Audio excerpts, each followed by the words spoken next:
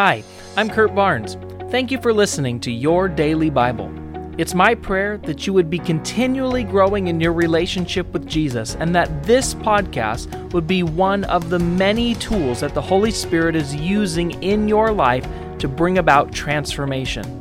Don't forget to press the subscribe button, and remember, you can hear our full-length sermons at scf.tv. Yesterday, we looked at Psalm 46, one of my favorite pieces of Scripture, that reminds us that God is always with us, so we shouldn't be afraid. Now today, I want to look at a very practical application of this that we find in the New Testament, in Mark chapter 4, verse 35 through 41. That day, when evening came, Jesus said to his disciples, "Let's go over to the other side." Leaving the crowd behind, they took him along just as he was in the boat. There were also other boats with him. A furious squall came up, and the waves broke over the boat so that it was nearly swamped. Jesus was in the stern, sleeping on a cushion. The disciples woke him and said to him, "Teacher, don't you care if we drown?" He got up, rebuked the wind, and said to the waves, "Quiet, be still." Then the wind died down, and it was completely calm. He said to the disciples, "Why are you so afraid? Do you still have no faith?" They were terrified and asked each other, "Who is this? Even the wind and the waves obey him." Let me ask you a question. Why were the disciples so afraid? Think about this for a moment. Who was in the boat with them? Who was present during that storm with them? Think about it. It was the author of creation, the firstborn, the Alpha and the Omega. Jesus was literally in the boat.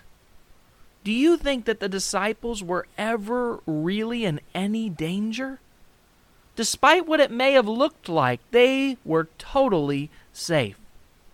But it seems like they may have tried everything by their own strength and in their own power before they woke Jesus up. Because by the time they get Jesus up, the storm is already so bad that they say, "Jesus, don't you care that we're drowning?"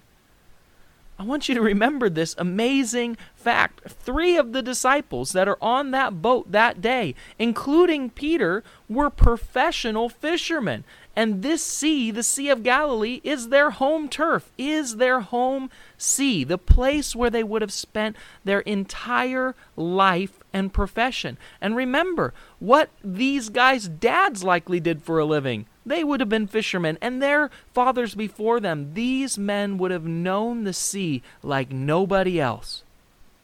And Jesus, he's a carpenter's son. What could he possibly do to help? But Jesus gets up and says, "Peace, be still." And what happens? Bam! It's still. The disciples are shocked. In fact, it says they were afraid because they still didn't realize who was in the boat with them on that day. Today, you and I are going to face all kinds of different storms.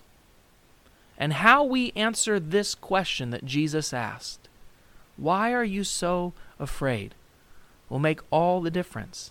Because Jesus says that our fear comes from a lack of faith of who it is that is with us. I feel like today Jesus would like to say to you, "Peace, be still." Those same words that he spoke that day to that storm, he's still speaking over the storms in our life. He promised he would never leave us. He promised he would never forsake us. He promised that no matter what we face, he would be with us. And today, if we would remember that he is in the boat with us and that the Holy Spirit's desire today is to be our helper, it would make all the difference. Let's pray. Father, I thank you that you gave us your one and only Son, Jesus, that he came down to this earth and that he is always with us, that he'll never leave us, that he will never forsake us, that he is always present in our times of trouble. I thank you, Holy Spirit, that you are constantly working on our behalf, even when we can't see it. and that you are trustworthy as our helper. We cry out to you today for your help, for your comfort, for your counsel, for your advocacy, and we thank you in advance that you are constantly working for us. We pray these things in Jesus' name. Amen.